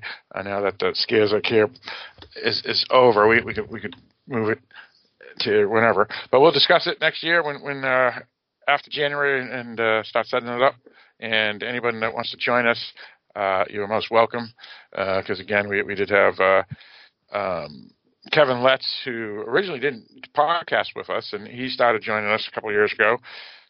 Leo, who's not part of the network, he's joined us. Gage showed up, so that was good. So always looking to meet and greet everybody. So, yep. Anybody else want to Mike, opinions of Mystic? Anything? Where's Mystic? I go there all the time now. It feels like between the Pam's gambling and these meetups. But yeah, no, it was good to finally get back together. Because it has been since 2019, and that's 3 years, and some of us don't have as many years left. Right. True that. Yeah, but not untrue. Name Father, Son, Holy Spirit, Amen. Yeah. Come on, Mike. Sorry. No, so it was good. I enjoyed the film. You and I seem to enjoy it more than most of the people there. But yeah, too, right? She kind of liked it, right? I thought so. Yeah. Now, what was I say? But yeah, that's the main reason why we chose Mystic area originally to meet up after the very first meetup, which was in Western Massachusetts, closer to where Eric was staying and visiting his brother at the time. Before he moved. But we chose Mystic was because, Pam, we were thinking of Pam and her enjoyment playing poker. And there's a couple of casinos right in the area, and that's why I suggested Mystic instead of, say, Providence or Salem, Massachusetts, when we were moving it from Western Massachusetts to somewhere else. I was thinking of Pam, Mike. I was thinking of Pam. Well, and Barrett and I hit the aquarium. Which I had not had a chance to do previously, and I think we can both agree that it's smaller than expected, but the price of admission is worth it just to see the beluga whales. But absolutely, not just the two of you. Me too. We went on Friday. Oh, did you really? Yeah. We went. No, we actually went. Was it Friday? It may have been Saturday. Yeah, I think it was Saturday. Yeah, it was Saturday. Yeah. So it is expensive, but it's worth it because of the beluga wheels for sure.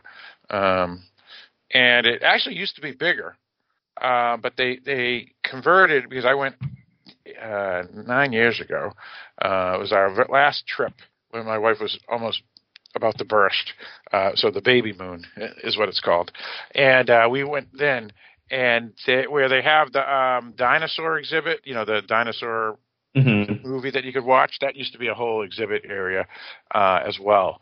And they changed that, so they closed that. I think that used to be another theater thing. They seem to keep changing. That's one of those things I think that changes every now and then. It could, yeah, because it was a bunch of exhibits when we went back in the day, and also where they had the kitchen. It wasn't as big, the outdoor kitchen area, and that used to be all exhibits too. So they changed it up a bit. They had a virtual reality thing that I thought about doing, and then I decided not to because it was just more money. But I might do that sometime if we go back again. It looked kind of neat. Right, yeah. Yeah, but yeah, that was a great time too. Yeah, my girls loved it. I posted all the pictures. I don't think Mike and Eric check my Facebook page often, but yeah, nope, I have. Sure don't.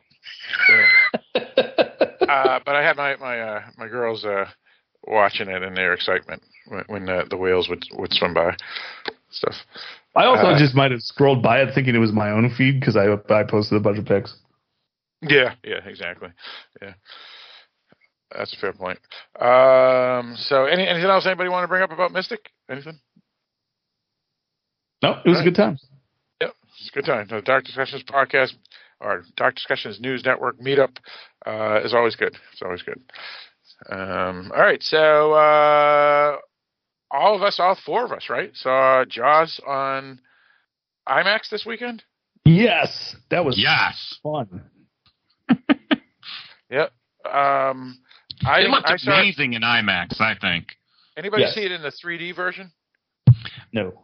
If they had IMAX 3D version, I would have watched it, but I didn't want to see 3D version not IMAX. I want to see IMAX. Yeah, right. Yeah. Mike, didn't you see it in 3D IMAX? Oh, there was no 3D IMAX. It was all It was either 3D or IMAX. Because Steven Spielberg is trying to teach the world that you can't have everything. That's so nice of a rich guy. Okay, so there is so nice of a rich guy. So there's no such thing as IMAX 3D for Jaws. There is. They just didn't make it for this film. We said for Jaws. Yeah. That's right. Okay. So when someone I think it was Trucker Trent or someone saw it, or David Michael Fowler, they saw it in 3D. They weren't talking about it in IMAX. They were just talking about it on. Gotcha. All right. And they said the 3D was awesome. Whoever it was, one of those two, they said it was really good. But I saw it on IMAX. I brought my two daughters, and I also brought my neighbor's son as well. And he wasn't scared because he said, I've seen it about 6 times already. And he was like 15. And then, but my daughters, especially my oldest, she's such a chicken. She literally was in her chair, upside down, with her butt hanging out because her face is buried in the chair, so hiding at certain scenes. So it was kind of funny. But this is the same daughter that will leave the room and scream, "Is the scene over yet?" Even about watching She-Hulk, if there's a scene that's just a little intense on She-Hulk, is it over yet? Is it over yet? So yeah. But they survived. They weren't traumatized. I was impressed. Excellent. Yeah. No, it's such a and watching that, I watch it every year on 4th of July, and it's just such a great movie. The effort that went into making it, everybody told Steven Spielberg that he was insane for trying to do this. They're like, wait, you want to shoot a movie in the ocean? What? That's not gonna work. And you know what? It gave him a lot of problems. But in the course of overcoming those problems, he made what I think I know that it's arguable. I'm not going to say this is a definitive fact. In my opinion, Jaws is the best movie ever made.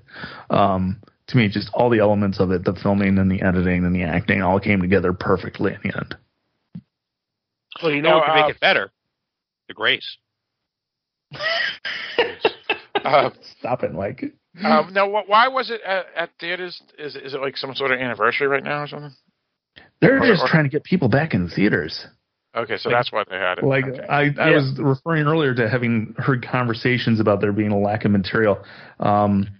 If you know who Dave Chen is, he's a podcaster, does a bunch of movie podcasts. Yep. Every Sunday he has Game of Thrones too, TV shows too. In fact, he just launched a new website, decodingtv.com. He's doing a whole bunch more.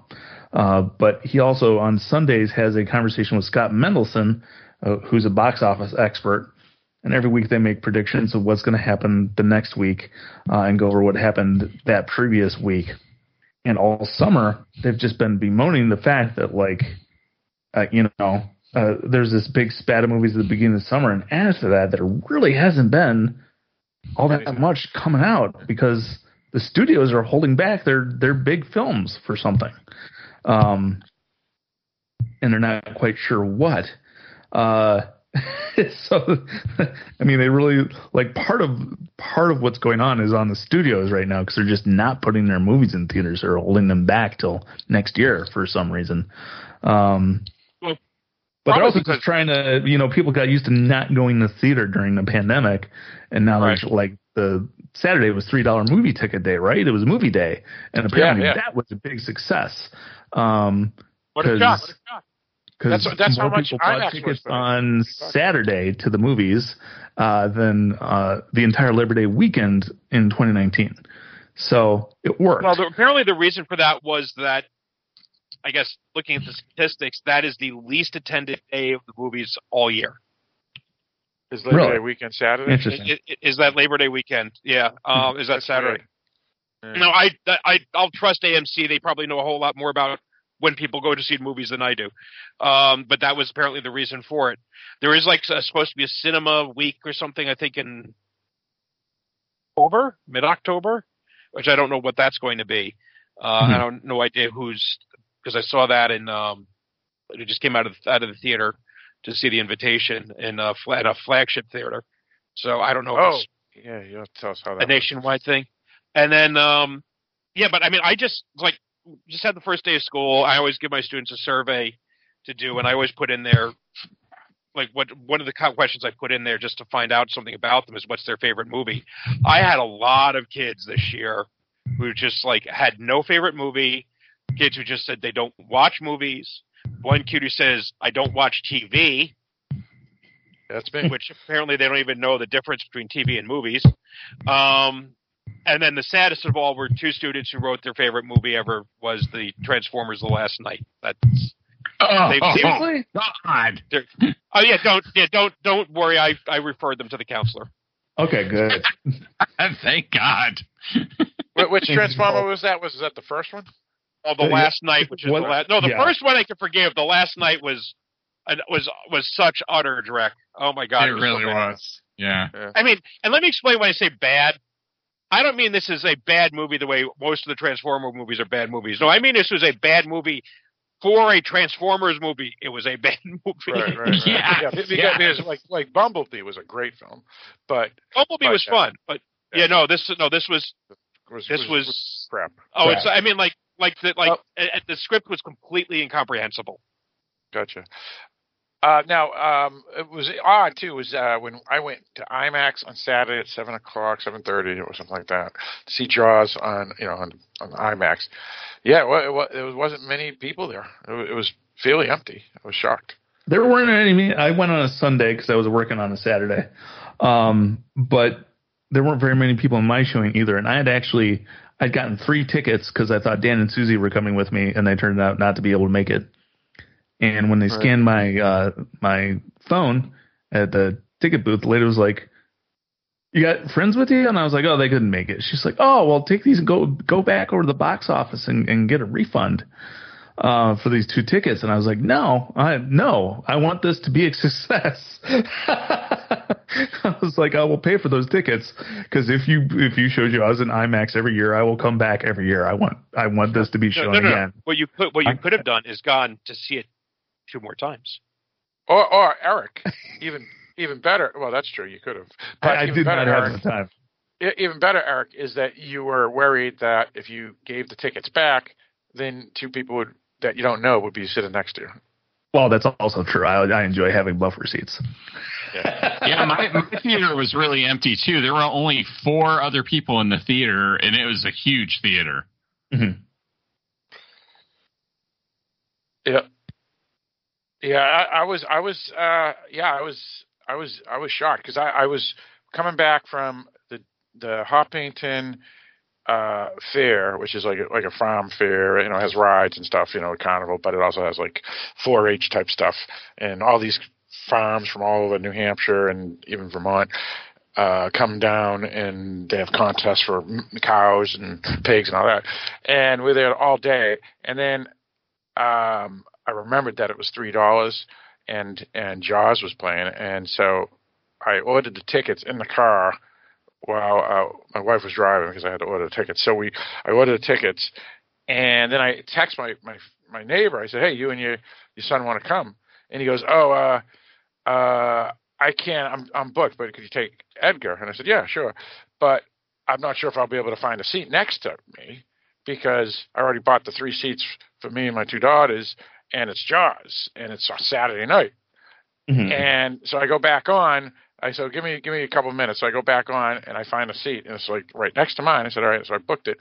And I said, yeah, it's shocking. I was able to get it. And then when we show up to the theaters, there's no one there except for like 6 other people like you, Barrett. So, yeah, I was completely shocked. I thought it was going to be wall-to-wall at my IMAX, but it is what it is. And for the record, for anybody who has a complaint about Jaws that the shark looks fake,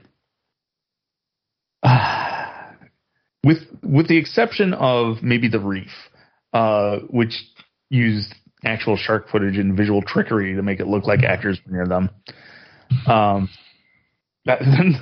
other shark looks more real than a shark movie. Well, no, I'll disagree. That I'll disagree with. Like, I mean, I thought the model sharks in Deep Blue Sea looked better when you had them out. Jaws gets a lot of mileage out of being careful how it shows the shark in the water, or getting very brief glimpses. The 2 shots that are extended of the shark when it's eating on the line, right, when it's chewing its way back through the line, mm-hmm. and when it's eating Quint is where it really just it's just those 2 shots to me just look bad. It looks like a mechanical shark. I would agree. They're not great shots, but considering the time period, I'll take it over any other fucking shark movie in the universe. Well, because it's just a better show. No, because it's a better movie overall. Right, you can put the best sharks ever. I agree with Deep Blue Sea. I think those sharks look fake as fuck. Right. CGI sharks. I'm talking about when they have them on the when she's like. Oh, when they're just sitting there. Right, they're sitting there as a model. It's like Triceratops in Jurassic World or Jurassic Park. Yeah. Right, but it's also Deep Blue Sea is almost 20 years ago. Right. All I'm saying is I will take Steven Spielberg's mechanical shark with the jowls over any CGI shark any day of the week. That's all I'm saying. I hear that. Yeah. Oh yeah. There's more to it than just the shark too. It's everything else. Well, it comes down to the movie Prey, and my biggest problem with that film, the animals just look so fake. The CGI animals in that were terrible, and it costs a lot of money to do it right. When you can use practical, always go practical. But this might be the problem, Phil. Maybe practical is more expensive now than the cheapest CGI you can do. You're probably right. Yeah. Well, and there's also actually listening to an interview with Dan Trachtenberg since you mentioned Prey. He said, folks, if you're looking to get into the movie industry, do visual effects because there's a huge shortage of talent right now. The visual effects houses are backed up for the next 3 years. So if you want to get a job in the movie industry, learn how to do that. Also, another problem with modern films, and again, Jaws is great, but any film from that era, they even blood nowadays is all CGI. While back in those days they had the little things underneath your clothes or whatever, and it would just pop, and it looks so real. While now you can tell it's fake CGI blood and stuff, and it's like, yeah, it's just unfortunate. But So you got to give appreciation to all the, like Steve McQueen's bullet when cars crash, because those are real cars. Or, I mean, so there's something, and I think about this every time I watch The Hitcher, because man, back in the day, if you wanted a gas station to blow up on screen, you had to blow up a gas station. Exactly. Yes. And I kind of miss it. Yeah. Yeah. Yeah. Same here. And there is a difference, I feel, between a CGI gas station blowing up and an actual gas station blowing up. Yeah, there is. For sure. It's true. You can tell in Rambo, too. First Blood, sorry. In First Blood, they blow up a gas station, too. And you can tell it's real. Like, in commentary, Sylvester Stallone talks about how you can see how it's shaky when the gas station blows up. That's because they're just like they set up 6 cameras and ran away because nobody wanted to be near it. See, that's real filming. Right. Indeed. Anywho, sorry, I took us off the rails there, but I think that was a fun discussion. Yeah. Now, Mike, I wanted to ask you. You said you saw the invitation. How was that? Yeah, how was it? Yeah, Mike, how was it? It was okay. It's not a film I necessarily feel the need to watch or own again. If you're a horror fan, it's not a horrible thing. You might want to catch it on streaming. Although, of course, I always recommend catching movies in theaters. The problem is if you have not figured out the twist to it yet, anyone who is a horror fan worth their salt, or at least a horror fan who is not like a young horror fan, will know the twist within moments of the lead character arriving in England, because it's sort of like, if let's reverse the situation here. If the character had arrived and someone said, "Welcome to Wayne Manor," we'd all know what the twist of the film is going to be, right? That it's going to be Batman. Well, something similar to that happens here, and I don't want to spoil that. Where you'll be going like, "Welcome to Frankenstein Castle." You go, "Oh, I think I know what's going to happen here." Sort of a similar thing happens. And like I said, if for some reason you haven't figured it out yet from commercials, trailers, you will figure it out immediately, and that undercuts some of the mystery. And so you're sort of like, "Oh yeah, this is that. They're toying us, pretending that we don't know what's going on, but we all know we're way ahead of the film." And so I think that undercuts it. I think so. The pacing probably could have been a little bit sharper, but other than that, it's not a waste of time. I just don't think it was necessarily exceptional. So take that what you will. I have no idea how it's doing or what the reviews are like. Gotcha. All right. All right. Oh, yeah, continue. I'm just looking right now to see where this might be. And like Rotten Tomatoes isn't even bothering with theatrical releases. It's just giving you, here's our review of streaming. It's like, I don't want streaming. I want theatrical. Yeah, I don't even see it. That's not a good sign. No. Like, well, I'm just meaning it's not a good enough sign. Like, they don't feel like they need to promote it. Right. Right. Sounds good. All right, so let's go around. Mike, anything else that you wanted to add that you watched? I somehow forgot to mention this last week. But Pam and I went to see see Beetlejuice on Broadway, and both liked that a lot. And it's weird. The one complaint I would have is that the musicality itself isn't great. In that it's not bad, but it's very generic. But the lyrics are really good. The performances are good. I thought the staging was really good. The sets are phenomenal.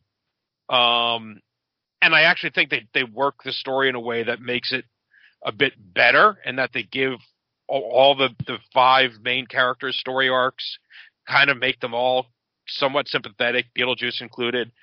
And then I had to laugh because I was watching this between the last 2 Game of Thrones episodes, not Game of Thrones, House of the Dragon episodes. So you remember in the movie in Beetlejuice,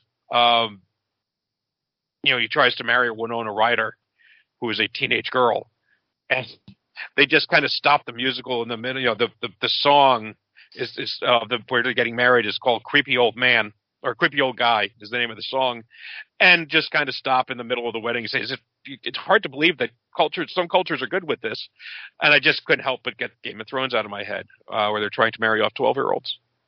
But, I liked it a lot. And the weird thing is, other than a couple of moments, they reworked the story almost completely. I mean, there are some general story beats the general story beats are the same, but nothing, for the most part, plays out the same, with the exception of the dinner scene of singing the Banana Boat song.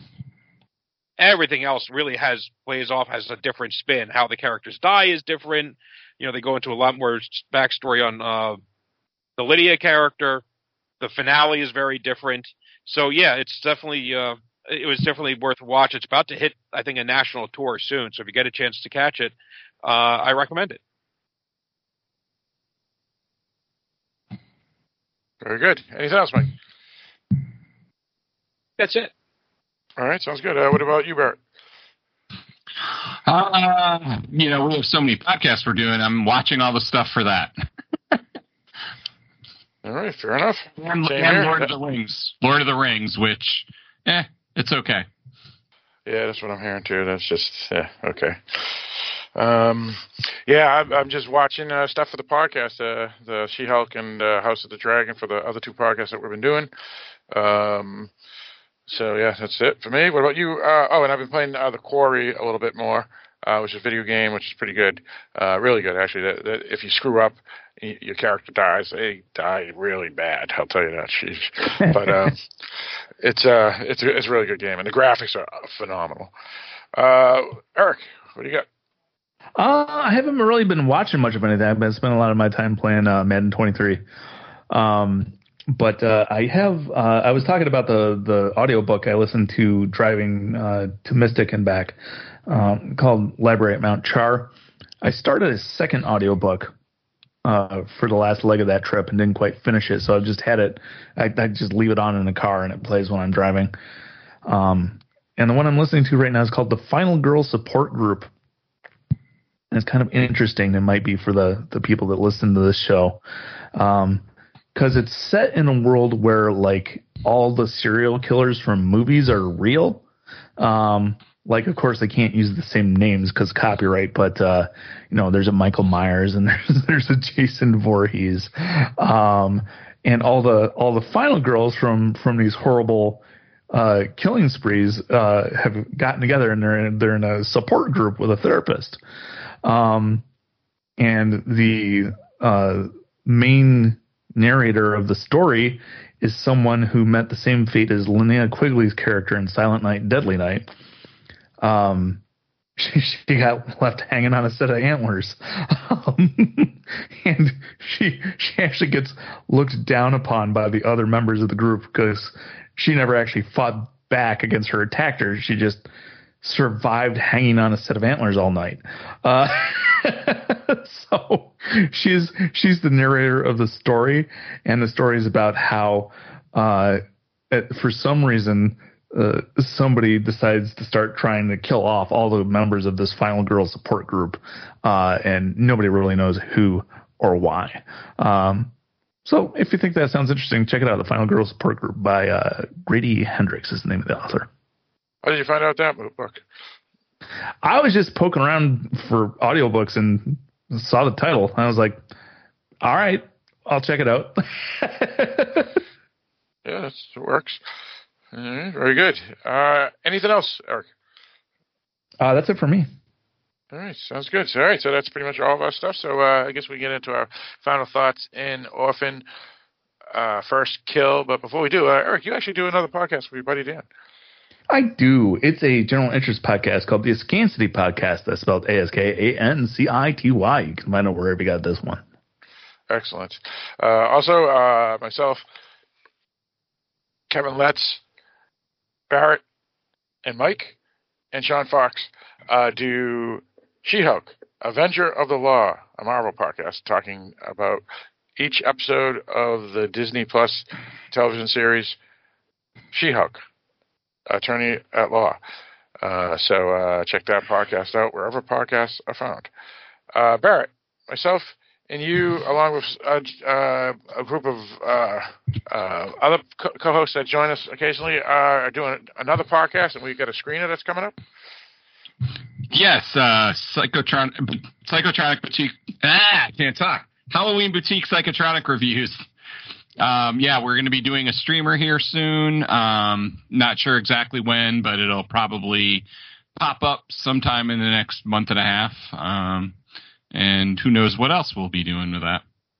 Yep. I'm going to probably maybe try to set something up within the next 14 days so we can get it out of the way, because who knows how long these screeners are available for us to use, you know. So we'll look at that and see what happens. And I'll talk to you, Mike, offline after we finish recording, because yourself, if you're interested, you can let us know to join us.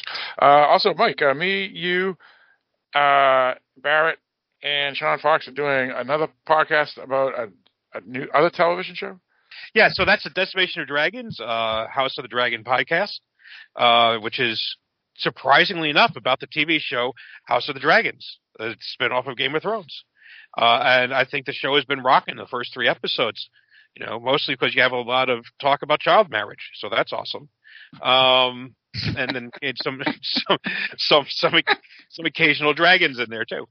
No, I think they're doing the political intrigue really well, and I'm liking it. I'm liking it a lot more. I'm surprised how much I'm liking it, and you know, I'm finding myself like not wanting the episodes to end.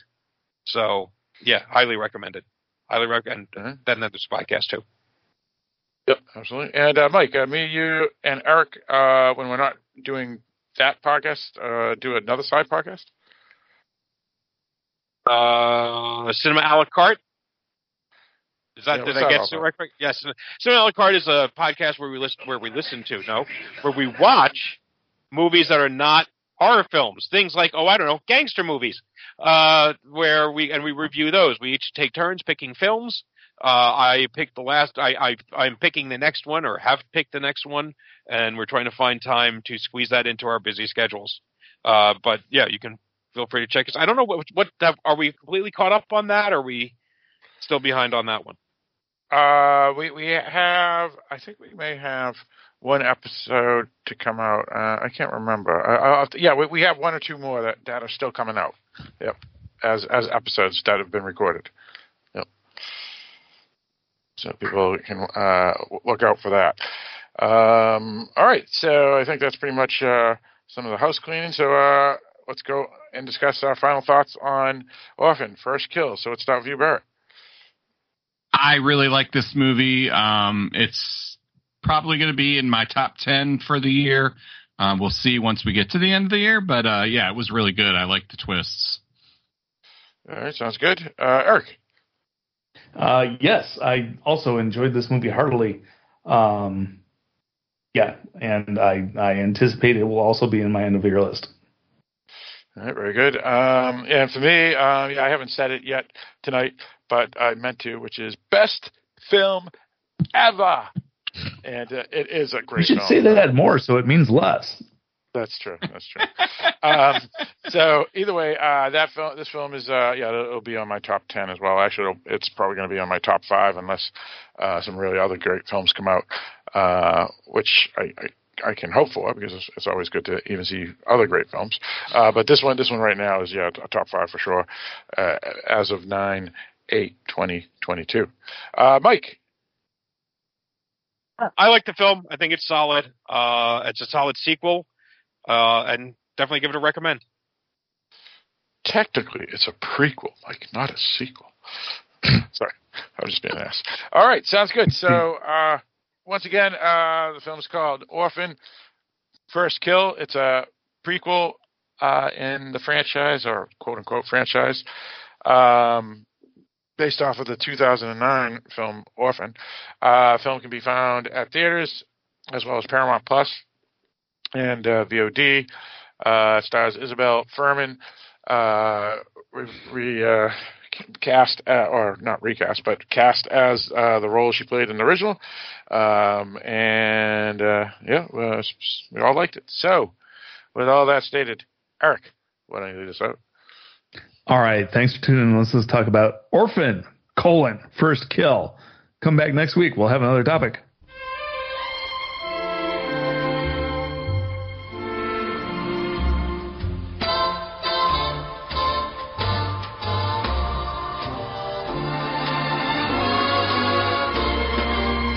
You gotta give a little, take a little, and let your poor heart break a little. That's the story of, that's the glory of love. You gotta laugh a little, cry a little, before the clouds roll by a little. That's the story of, that's the glory of love.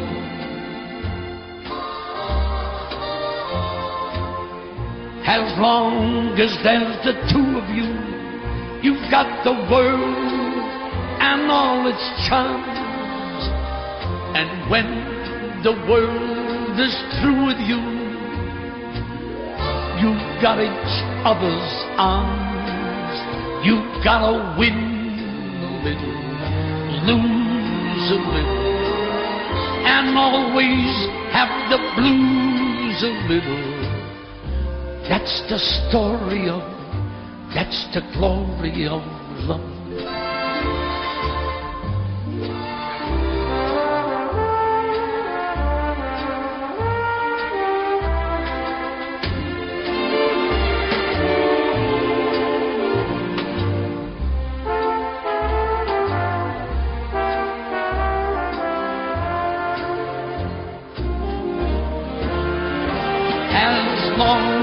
As there's the two of you, you've got the world and all its charms. And when the world is through with you,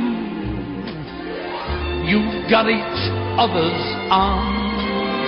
You've got to win a little, lose a little, and always have the blues a little. That's the story of, that's the glory of love.